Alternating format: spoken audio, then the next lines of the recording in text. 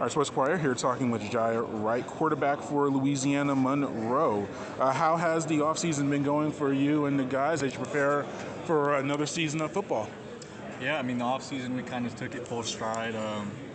We got a lot of guys who, regardless of what our season might have said last year, we're willing to work, and we see the potential we have for this upcoming season. But just as far as, how we've prepared, I think the biggest thing I've seen is just more guys willing to work in the off time. In the past it's kind of been, a few guys here and there, getting in extra work, but now it's like there's, all these different positions doing extra work all the time, and it's really encouraging to see because, those are the things that'll win football games ultimately.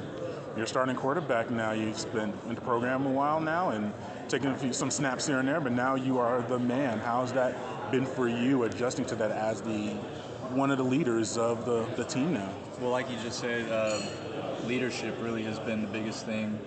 Just being able to step into that role and kind of, lead by example has always been my biggest thing, but also being able to be more of the vocal presence in the offense and on the team. Yeah, absolutely. And just what have you worked on individually and as a unit from obviously a few years ago, winless, but now you've been able to produce about 4-win seasons the past few years. But just what have you guys worked on to make that next step to get that extra win or two and get that bowl eligibility for the program? One thing I would say is just the family-oriented aspect of it, just getting closer as a team. A lot of these guys I've been with for several years now, and we've really built that bond, and we got a lot of good new guys coming in. And I can tell with this new group of guys we've brought in from spring and this summer that it just kind of seems like we didn't skip a beat with bringing in any of the new guys. It kind of feels right already. So just that has been really, really good to see because winning programs are definitely built on family and that closeness. Yeah, but circling back to you, and I'm looking at my notes, I forgot to ask. Yeah, last year, injury really altered your year.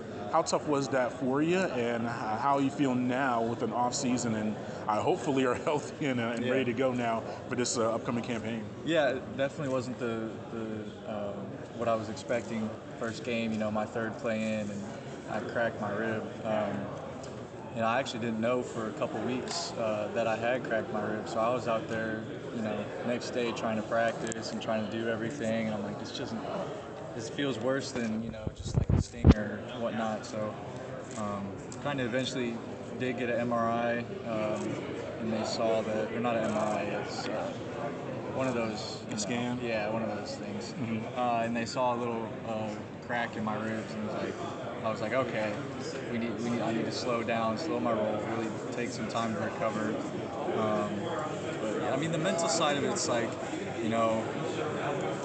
I was, through the roof prepared for that game. My confidence was, on another level, I feel like. And then for that to happen, it's like, now we're back to, two steps forward, one step back.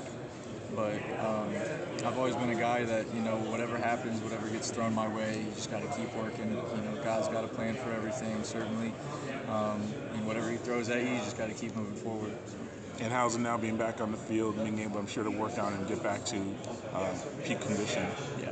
No, I can't stand sitting around for more than a couple hours, so I'm always trying to be on my feet, just, kind of testing myself day to day last season, like, okay, I can do this now, I'm feeling good doing this, and now just being back to 100%, it's feeling really good. Yeah, and what's it like playing for Coach Bowden, being part of this turnaround? As I said, but his first season, a winless campaign, and now you've won 4 games, and obviously trying to get to that bowl eligibility. But what's the rebuild been like for you, just being in the middle of it for the program? Well, to begin with, Bowden, the name itself is such a huge legacy. We're blessed to have him every day as our head coach.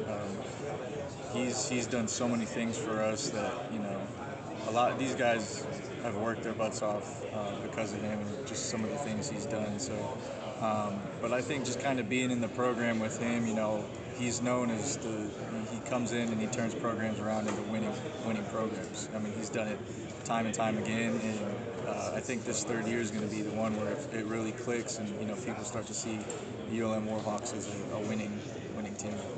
Yeah, and just looking at your background from Indiana, correct? Yeah. Yeah. For Indiana to Louisiana is a pretty far distance, culturally, weather-wise, in general.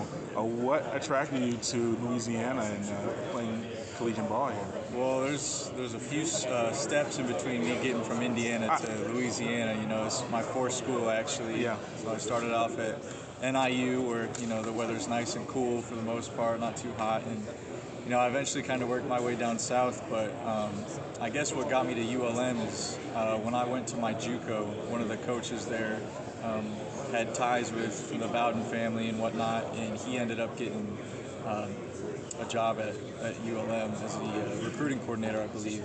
And so, I kind of got some film together and whatnot. He was like, I'm going to try and get you here. And he honored that. And I'm thankful for this day. Shout out Kurt Kennedy.